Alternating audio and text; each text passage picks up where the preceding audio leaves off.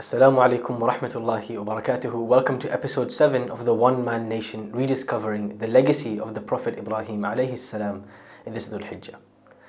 In the Qur'an, Allah subhanahu wa ta'ala records one amazing trait of Ibrahim alaihis-salam. Allah says in the famous ayah, Inna Ibrahim kana ummah. Indeed, Ibrahim alaihis-salam was the equivalent of a nation in terms of his deeds, in terms of his character, in terms of him being an exemplary. قانتا لله حنيفا وما كان من المشركين. قانتا لله. He was obedient to Allah. Whatever Allah commanded, he would immediately carry out that command. Hanif.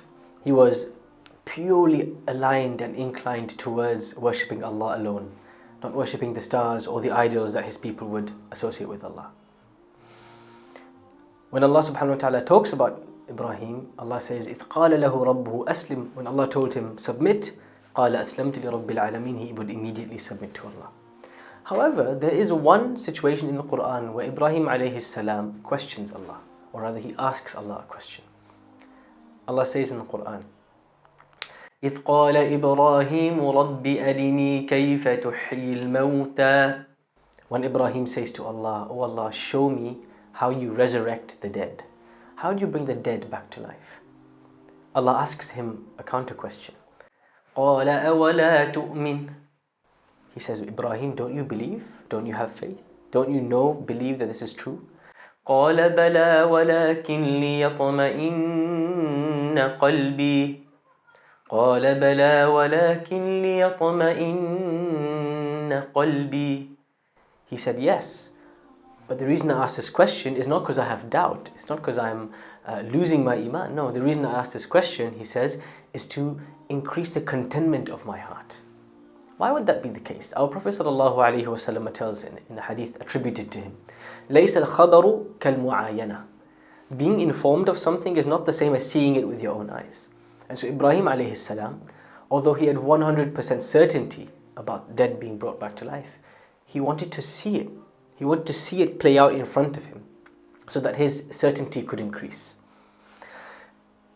This situation that Ibrahim alayhi salam goes through is really important, because you and I, we come across phases or times in our life when we question an aspect of Islam.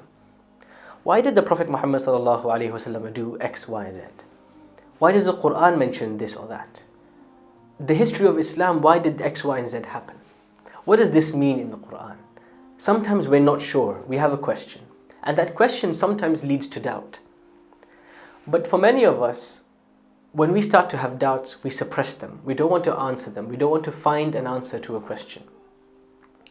It gets to a point where, for some people, these doubts lead to them feeling consumed and feeling overwhelmed by these thoughts. One question, one doubt after another. Until they feel like they've lost themselves, they've lost their faith, etc., etc. One of the solutions to this is to take the mindset of Ibrahim alayhis salam. That when you have the question, don't feel like your iman is lost, or you're not a Muslim anymore just because you have a question. See it as though this question might help me increase my faith. It might help me improve my iman, strengthen my iman, bolster it with arguments, with rationale, with logic, with evidences. So Ibrahim alayhis salam doesn't ask his question saying, I'm not sure if this is true or not true. He says, I want to feel itmi'nan, to feel contentment, to feel rest in my heart.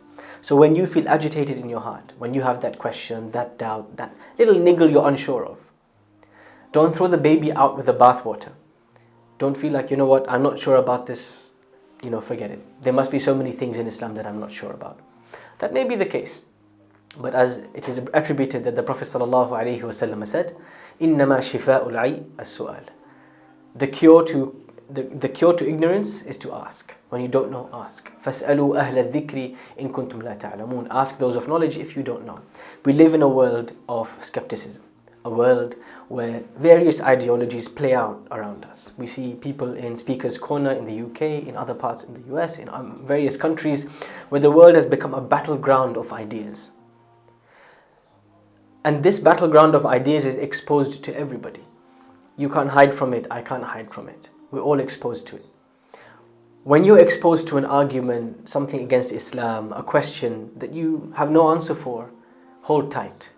The first step that we should do is to reassure ourselves of what we are assured of.